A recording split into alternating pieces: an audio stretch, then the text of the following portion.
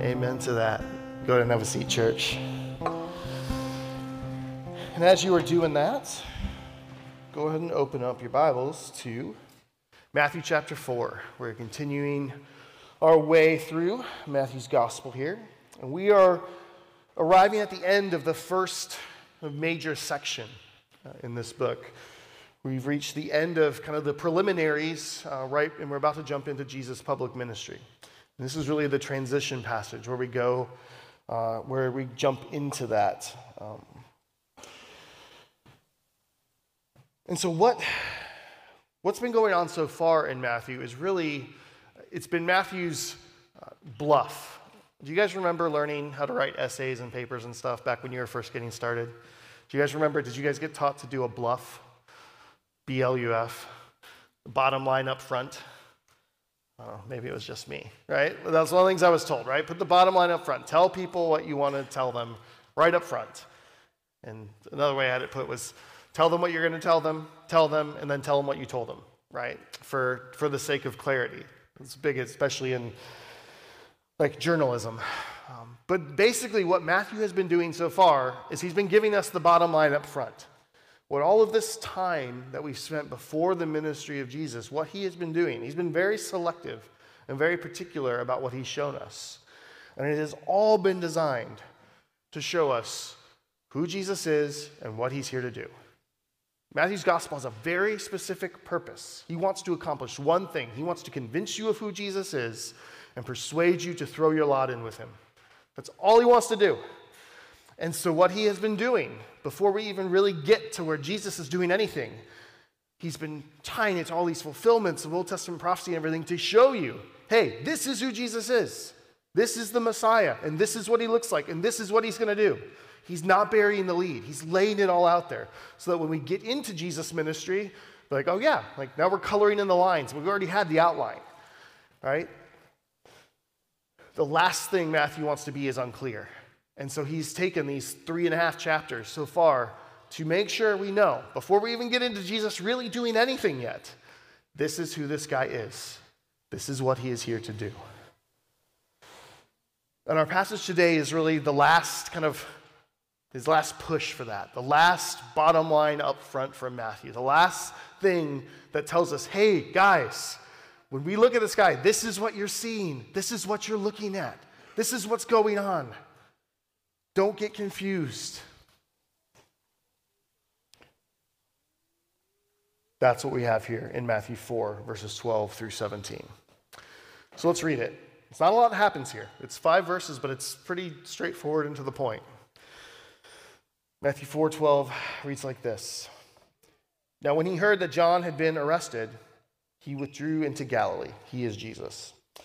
And leaving Nazareth, he went and lived in Capernaum by the sea, in the territory of Zebulun and Naphtali, so that what was spoken by the prophet Isaiah might be fulfilled.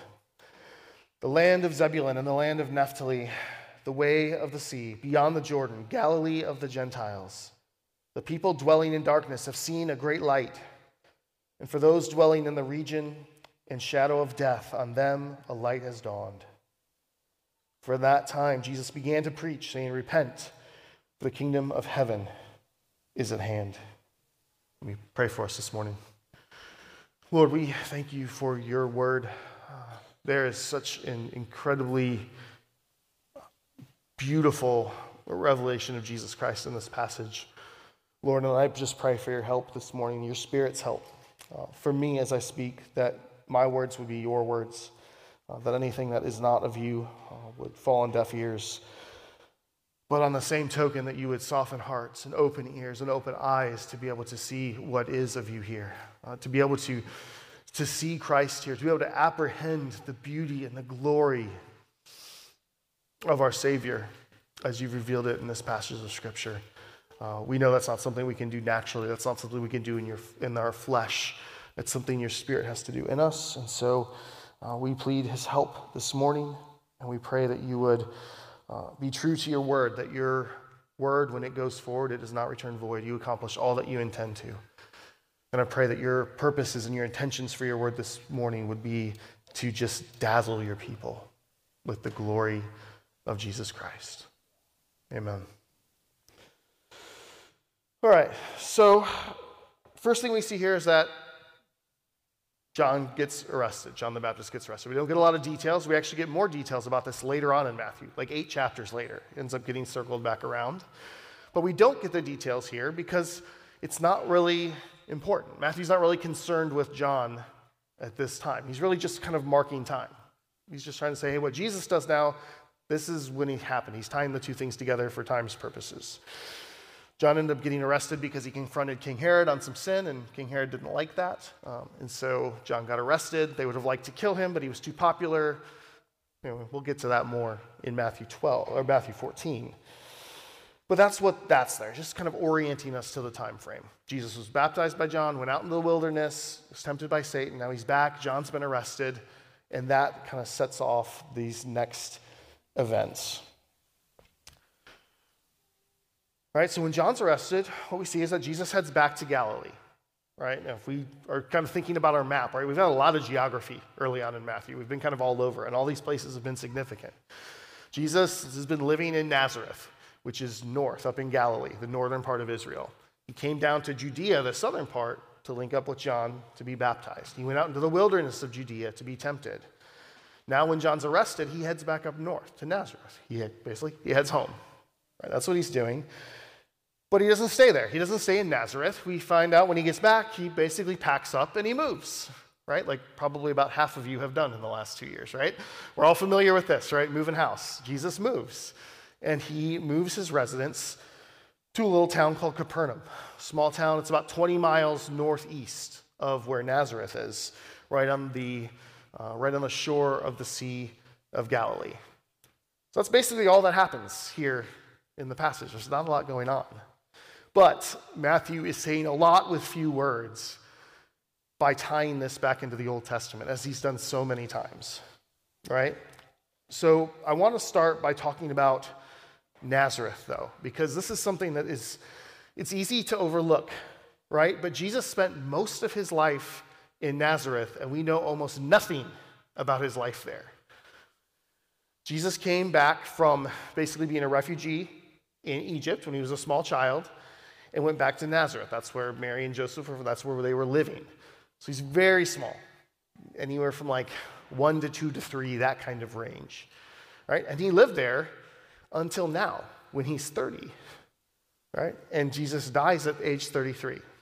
So out of his 33 years, 28, 29, something like that, are spent living in this little 200-person town of Nazareth.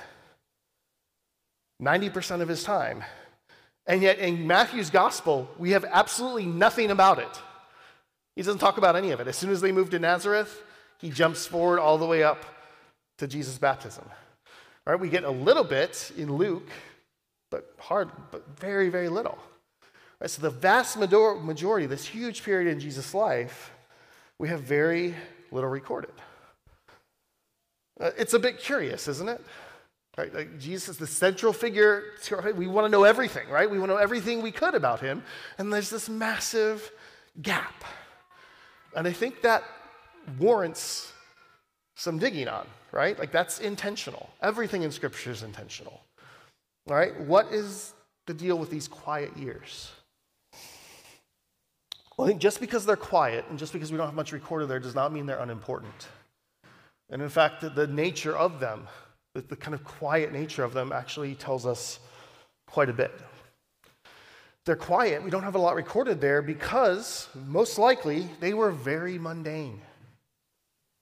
There wasn't a lot to write home about. Jesus was doing probably exactly what you'd expect any child who grows up into a young man to be doing. Playing, growing, learning. And so you don't have to write about it because everybody just kind of knows that's what happens with kids. Right? He was being a son, a brother, a friend. We know he took up his father's trade of carpentry.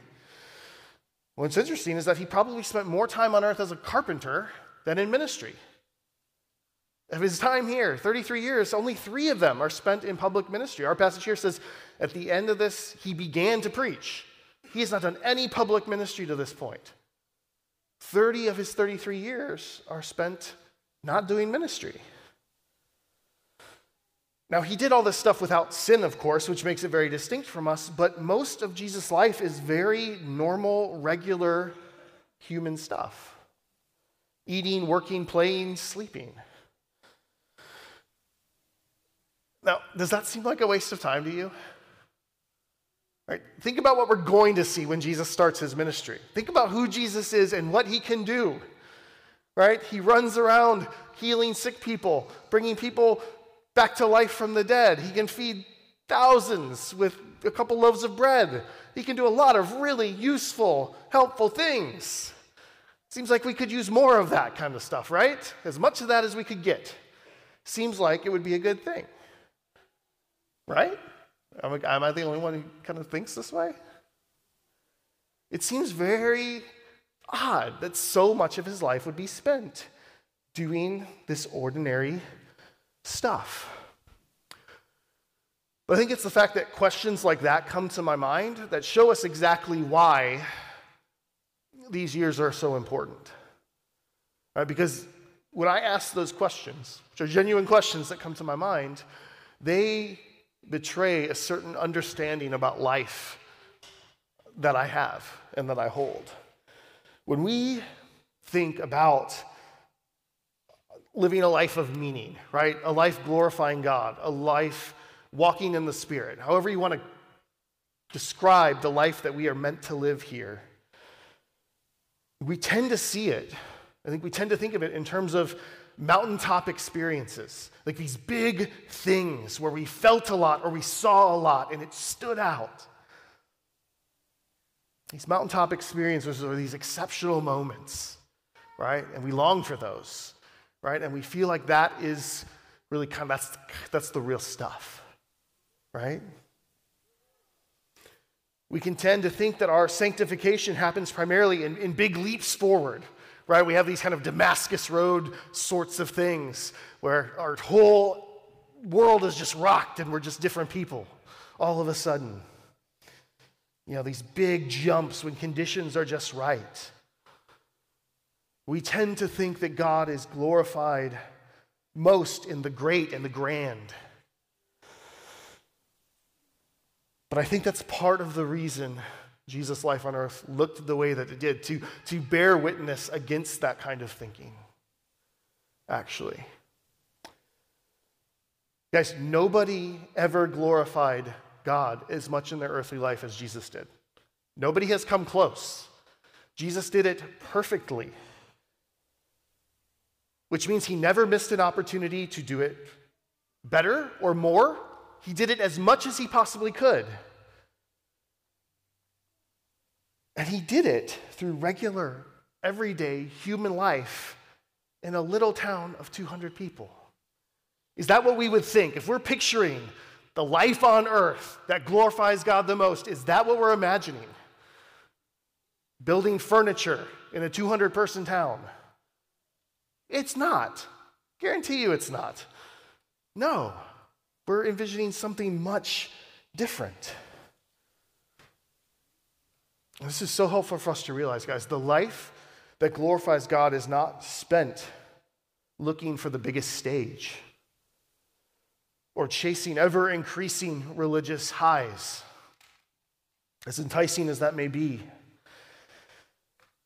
The life that glorifies God is found in doing all the little normal things in the right direction and from the right place.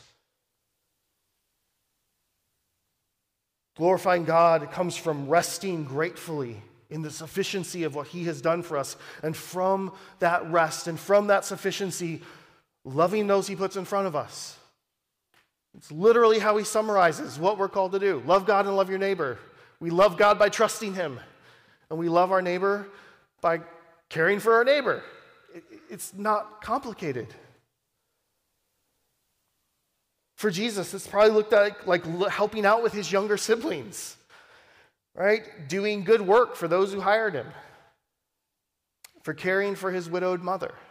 We know Joseph dies sometime in between the time when Jesus learns his trade and when he starts his ministry. And church, I bring this up because I hope you see how liberating this is. I hope you see how liberating this is. We live in a world that demands bigger, faster, more, all the time, out of everything. And yet for most of us, that's kind of beyond our reach, right? Most of us spend our days doing pretty inglorious work, right? We do our job, whatever it happens to be. We raise kids, we keep homes, we feed families, and then we go to sleep, right? And that's how most of our lives are spent. And the beautiful thing about this, the fact is that Jesus spent most of his life like that too, and he glorified God perfectly. Whatever station you find yourself in, there's nothing about the smallness of your circumstances that prohibits you from glorifying God. There's nothing that has to change around you. You don't have to get that job. You don't have to get that many followers. You don't have to get to that many kids. You don't have to get that spouse in order to glorify God. That's a fallacy. Whether you eat or drink or whatever you do, as a Christian, you have the privilege of doing it for the glory of God. I guarantee you there have been plumbers that have honored God more than some pastors. Guarantee it. Not a doubt in my mind. Because I'm sure there are some that have honored him more than me. I don't doubt that for a second.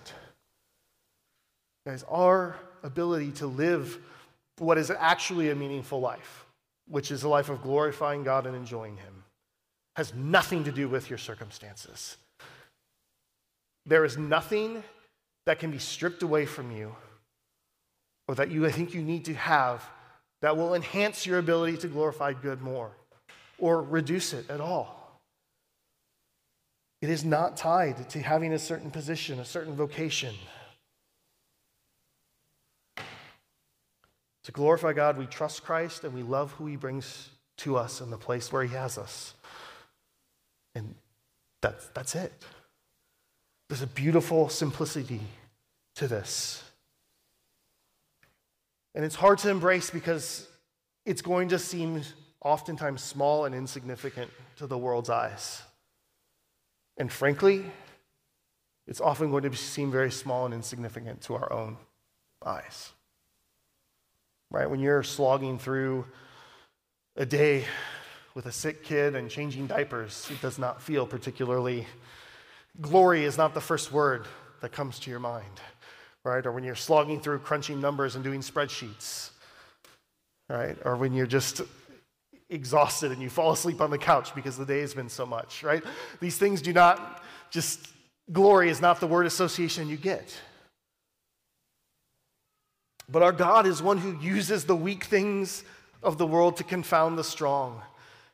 He uses the foolish things of the world to shame the wise. Why would we not expect that he receives glory in the small and ordinary things? Of course he does. Of course he does. Jesus lived for you faithfully, not just at Calvary, not just at his baptism, not just in the wilderness when he's being tempted by Satan.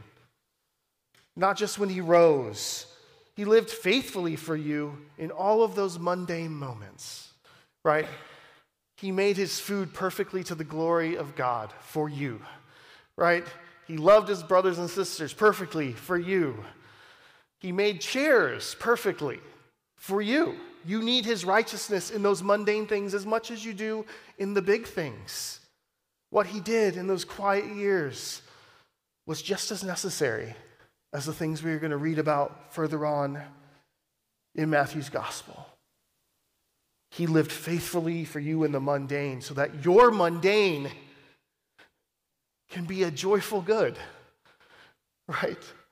You get these small things back now, right? These smallest little things are now monumental. As a Christian, the smallest little task that you get to do from a place of trust in Christ and love for neighbor is greater than the biggest accomplishments you can think of, these names in history. The Empire of Rome, the conquest of Alexander, all of these things, the pyramids of Egypt.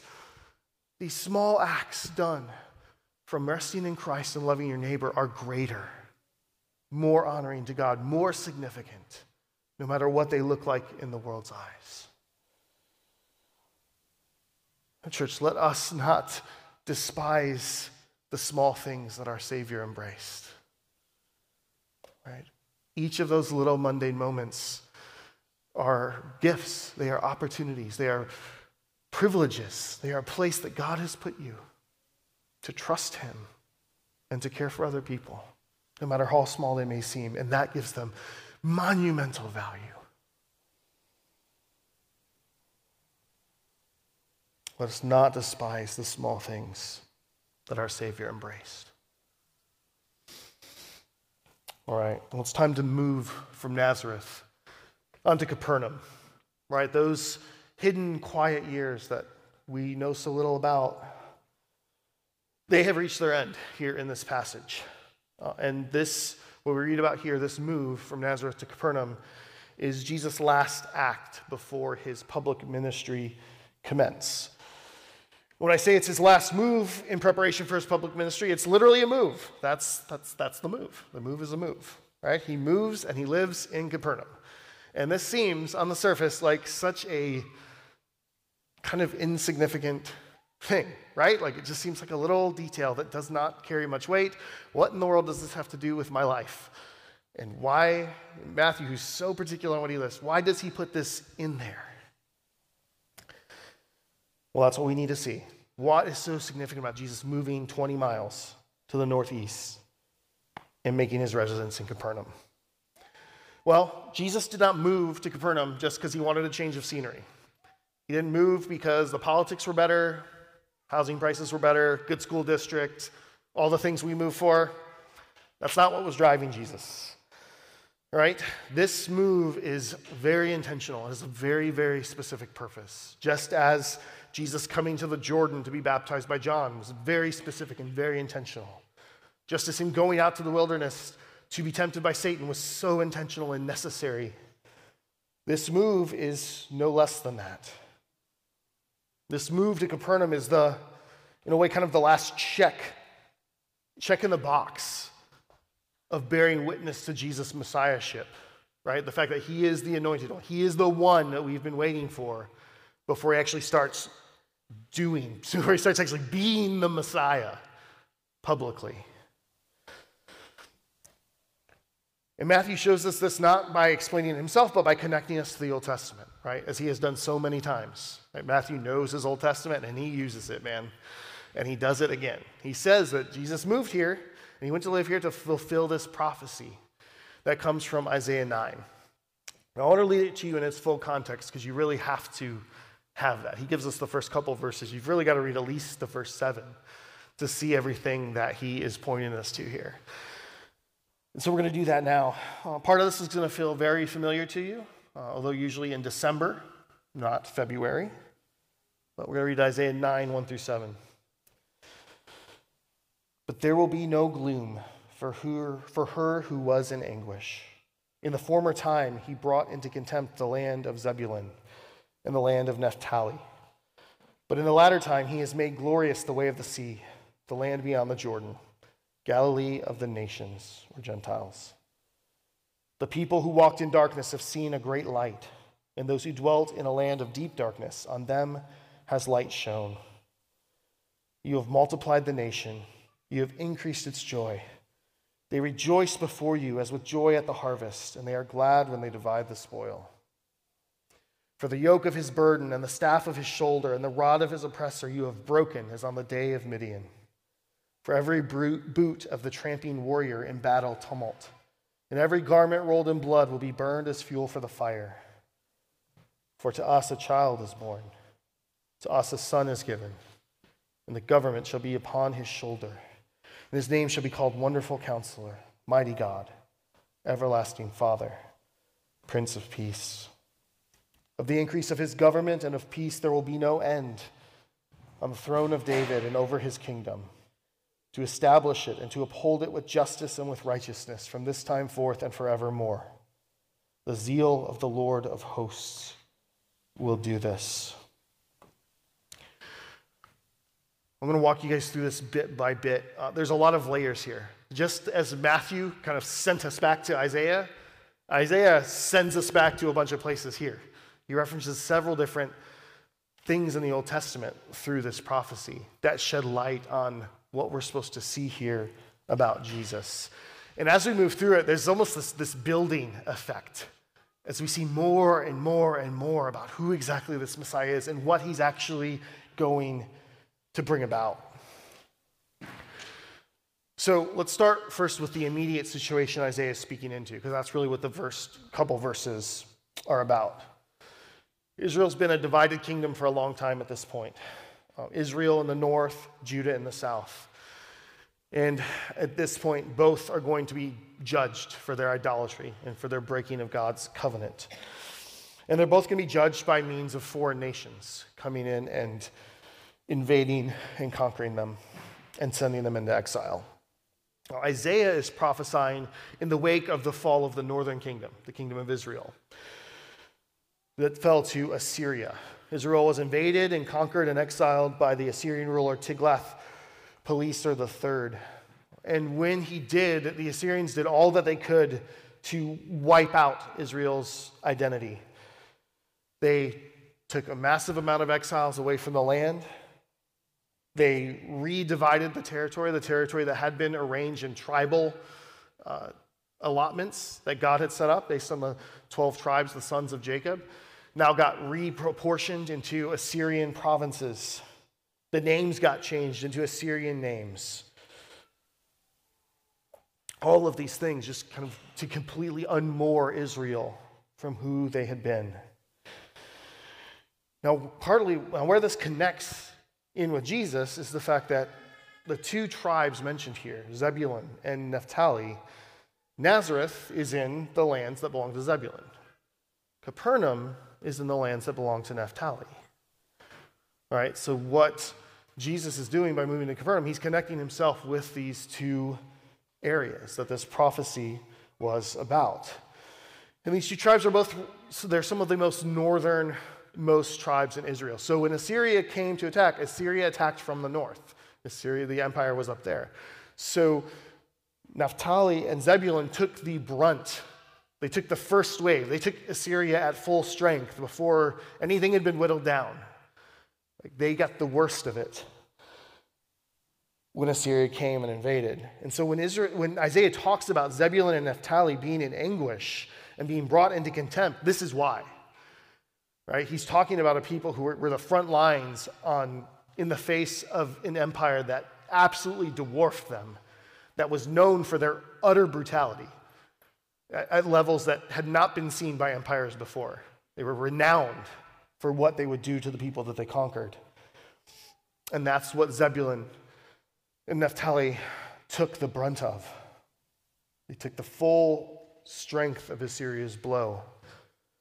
And then after the horrors of the war, their families and the communities were split up by exile while their conquerors set about erasing their identity. It's a little bit like if America was invaded by a great power, right? And ground zero was Nashville, right? That's where they started the invasion, is Nashville.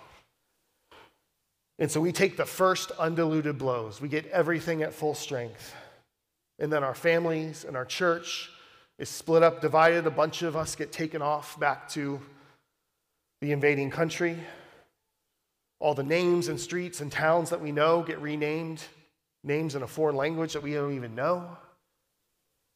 Right? Think about what that would do, right? Like, we don't have anything remotely resembling this.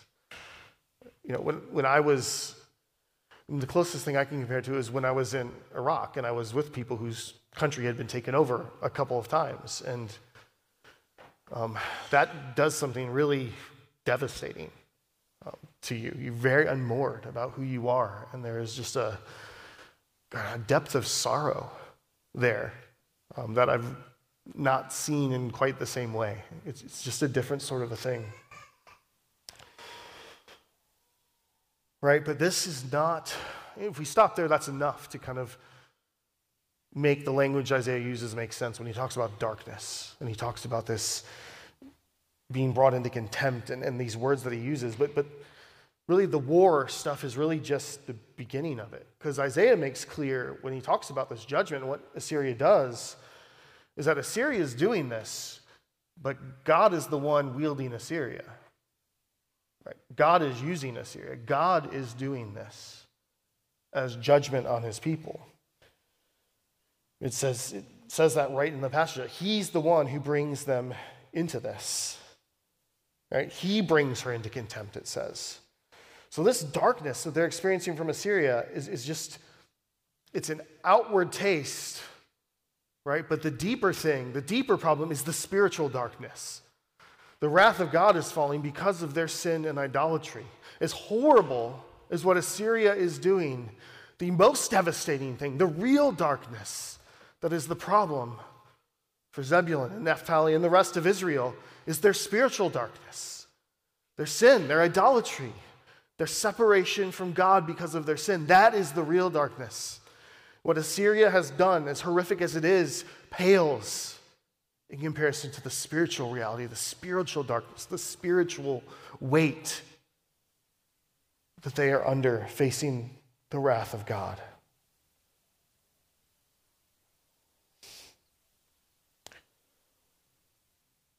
So, Isaiah writes this prophecy into heavy, heavy, heavy circumstances. But this is a prophecy of hope, right? Despite all that, right? It gets better from there, okay? He's writing that in the wake of it. That has happened, right? That is a reality. That judgment has fallen. And he is writing now to tell them that that judgment, that this darkness that has fallen is not the last word. And that the very God who brought this judgment, who brought this darkness on them, rightfully so, is also going to be the one who lifts it. It's not a prophecy of darkness and judgment, but a prophecy of light after darkness and hope restored where all hope was gone. And that image of light and darkness is the first image Isaiah uses to communicate what's going to happen in the future. Pick up in verse 2. It says, "The people who walked in darkness have seen a great light, and those who dwelt in a land of deep darkness, on them a light has shone." Isaiah here is picking up a little bit on the language of creation back in Genesis 1, where darkness covers the earth, and then God says, "Let there be light," and that light shatters the darkness, and everything changes. But now what we're seeing, as Isaiah connects this to Jesus, is that Jesus is the light. Jesus is the light of the world. He is the light that is going to come and shatter this darkness. He has come to both Zebulun and Naphtali, right? Nazareth and Capernaum, to shatter the darkness. Not just political darkness, not Assyria, but the darkness of sin and death, the deeper darkness, the root darkness that led to the judgment. Right? And you know what's really amazing about this is that right before this verse, it says that this light is not coming just for Zebulun and Naphtali. It says it's coming to Galilee of the nations, or Galilee of the Gentiles. We talked a few weeks ago about this area where Jesus lives. It's like the borderlands between Israel and the other nations. There's a lot of mixing around there. And so part of what's going on, you just realize the Gentiles are the one who brought this darkness. Assyria is the Gentiles. They're the ones who did all this horrific stuff. And now what God is saying, he's saying this light is going to come, and it is going to be a light not just to Zebulun, not just to Naphtali, not just Israel, but also for Galilee of the Gentiles. It turns out that this light is not going to just be for the oppressed. It is going to be a light for the oppressors as well. Because even though they may be politically on top right now, they also dwell in darkness. They dwell in the darkness of their sin, and they sit under the wrath of God. Right? They too are going to fall themselves not too much longer after this. Right? They need the same thing Israel needs. They need the light of the world for their spiritual darkness. And here, even this early on, we start to get the hint that, this Messiah, this is not just to reset Israel, right? Take it back to the glory days of David. This is something different. This is new. This is already bigger. This has already gotten wider and broader than what we saw even at Israel's peak. And so what we see is that the groans of defeat, the agony, is replaced with the joy of victory. Verse 3 says, "You have multiplied the nation. You have increased its joy. They rejoice before you as with the joy at harvest, and they are glad when they divide the spoil. Now, Isaiah is talking about the joy of the people here to whom this light has come, and he uses two images. He talks about the joy at harvest, when the crops come in, and the joy of victory, when you've won the battle and you've got the spoils of war and everybody's getting rewarded for putting their life on the line. Right? And these joys share a commonality between them. They are alike in that they are joy over something that is finished and complete. Right? When the harvest comes in, the work is done. You just reap the benefits now. Now it's the fun time, right? All the work is done. The blessing has come in. That's why there's the rejoicing. It's come through and you've won, and now there's plenty. So you feast and you enjoy and you rest. Same thing happens after the battle, after you've defeated your enemies and you conquered it. Now you divide up the spoils and you revel in the riches and everything. After it is done, when the harvest is in, the work is done. You don't divide the spoils of war until the enemy is defeated and the fighting is over.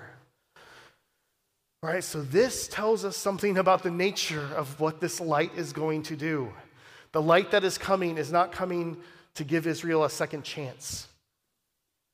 The light that is coming is not coming to reset things and like, okay, do better next time, guys.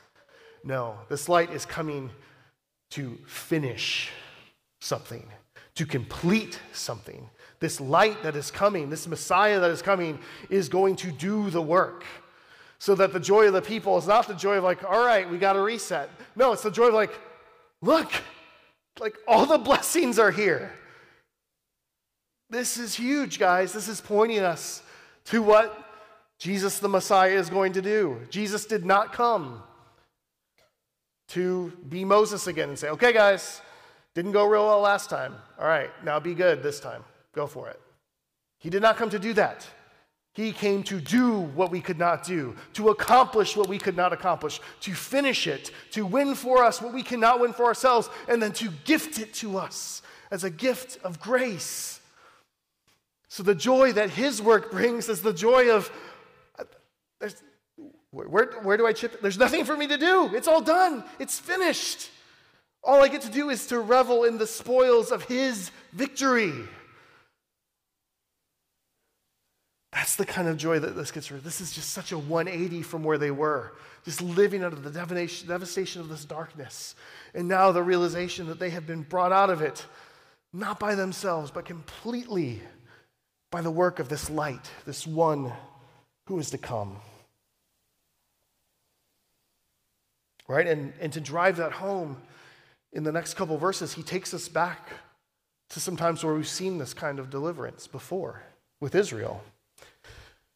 In verses 4 and 5, we read this: "For the yoke of his burden and the staff of his shoulder and the rod of his oppressor you have broken as on the day of Midian. For every boot of the tramping warrior in battle tumult and every garment rolled in blood will be burned as fuel for the fire." There's references to two things in here, allusions to two things that Isaiah is pointing us back to. The first is Egypt. A lot of these descriptions, the yoke of the burden, the staff, these are words that were just used to describe Israel's plight as slaves in Egypt when they labored under that bondage. And what happened then? Did Israel win their freedom? No. God delivered them. And he did it in such a way that it was undeniable that God delivered them. Nobody could look at anything that happened and say, wow, it's a good thing Israel figured that out. No, it was absolutely, utterly, and completely God's doing. He brought them out of the land of Egypt. It was his deliverance for them. Just as it is with the second reference here, which is to Gideon. During the time of Gideon, during the time of the judges, Israel was oppressed by the Midianites. And so God raised up this guy, Gideon, who was not really great at the job. He was very faithless and had a lot of trouble. That God picked him precisely because of that. Not only did God pick somebody who wasn't good at it, he kept winnowing down his combat power, right? Till he got him down to like, okay, I'm going to take this guy who can't lead people out of a paper bag, and I'm going to leave him with just 300 guys to take on Midian. Why did he do it? To show that it was his deliverance. Israel did not free themselves from the Midianites. God delivered them from the Midianites. Isaiah is driving this home, guys. This one who's going to come is going to be the deliverer. All right? He is going to be the one who frees you, who sets you free, who does for you what you cannot do for yourselves. Jesus isn't just coming to talk about deliverance, to tell people how to get there. He is coming to do it, to accomplish it. That is who this Messiah is going to be. And lastly, we see in these last couple of verses that this deliverance is going to be realized in a king and a kingdom.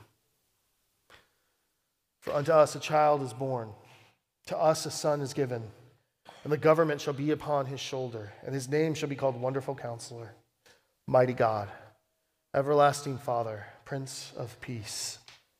Of the increase of his government and of peace there will be no end. On the throne of David and over his kingdom, to establish it and uphold it with justice and with righteousness from this time forth and forevermore. The zeal of the Lord of hosts will do this. Here, Isaiah is harking us back to 2 Samuel 7 and God's covenant with David, where he promised that he was going to give a king in the line of David whose throne would be established forever. And here now we see the promise of that reiterated, this light that is to come, this one who's going to free his people, not just from the darkness of oppression, but from the darkness of sin and death. The one who's going to do this solely on his own accomplishment. This is that king. This is that king that they have been waiting for. And this is a king who's not just a king, but this is a king that can be called Almighty God and Everlasting Father without blasphemy. This is not just any king. This is not just any son of David. God himself is going to reign over his people to ensure their flourishing and blessing and their peace. And because of that, this kingdom will be like no other. His reign will ever be expanding. There will be no contraction. There will be no downs. The peace that he brings will be unassailable, beyond the reach of any threat, even the threat of sin and death and sorrow. Church, when we think about the kingdom of God, it is so easy to become prisoners of the moment, right? And to look around what we see in the world and decide that this kingdom looks a little small, looks a little unsteady, looks a little shaky right now if I take a snapshot.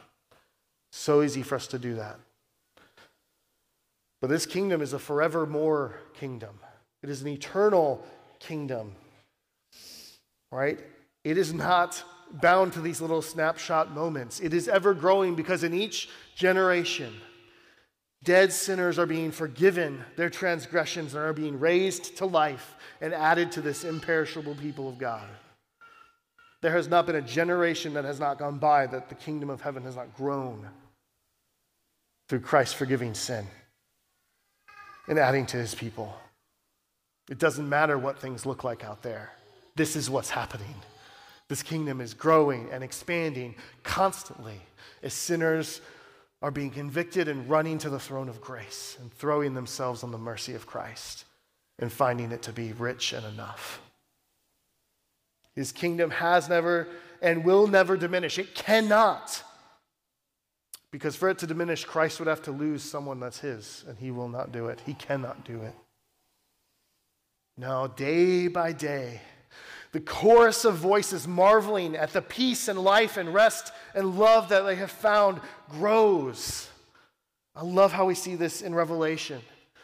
John's given this vision, and he says this, after this I looked up, and behold, a great multitude that no one could number, from every nation, from all tribes and peoples and languages, standing before the throne and before the Lamb, clothed in white robes, with palm branches in their hands, and crying out in a loud voice, "Salvation belongs to our God who sits on the throne, and to the Lamb." And all the angels were standing around the throne, around the elders and the four living creatures, and they fell on their faces before the throne and worshiped God, saying, Amen. Blessing and glory and wisdom and thanksgiving and honor and power and might be to our God forever and ever. Amen. That chorus is just growing day by day by day as Christ forgives sinners and brings the dead to life. That's what Matthew is doing in this passage. Seems like it's talking about a U-Haul trip, right? No. As we're about to see Jesus start working, doing his public ministry, he wants us to know what's going on. He doesn't want us to get confused like so many people are, right? As they encounter his ministry, they're going to get confused about what it's about, what he's about, right? Matthew does not want that for us. He is trying to dial us in so it is crystal clear who this man is and what he has come to do. Jesus Christ is the great King who frees his people not only from their enemies, but from sin and death itself. He brings not just flourishing, but eternal life. He brings justice, but he brings justice, and at the same time, he justifies the ungodly.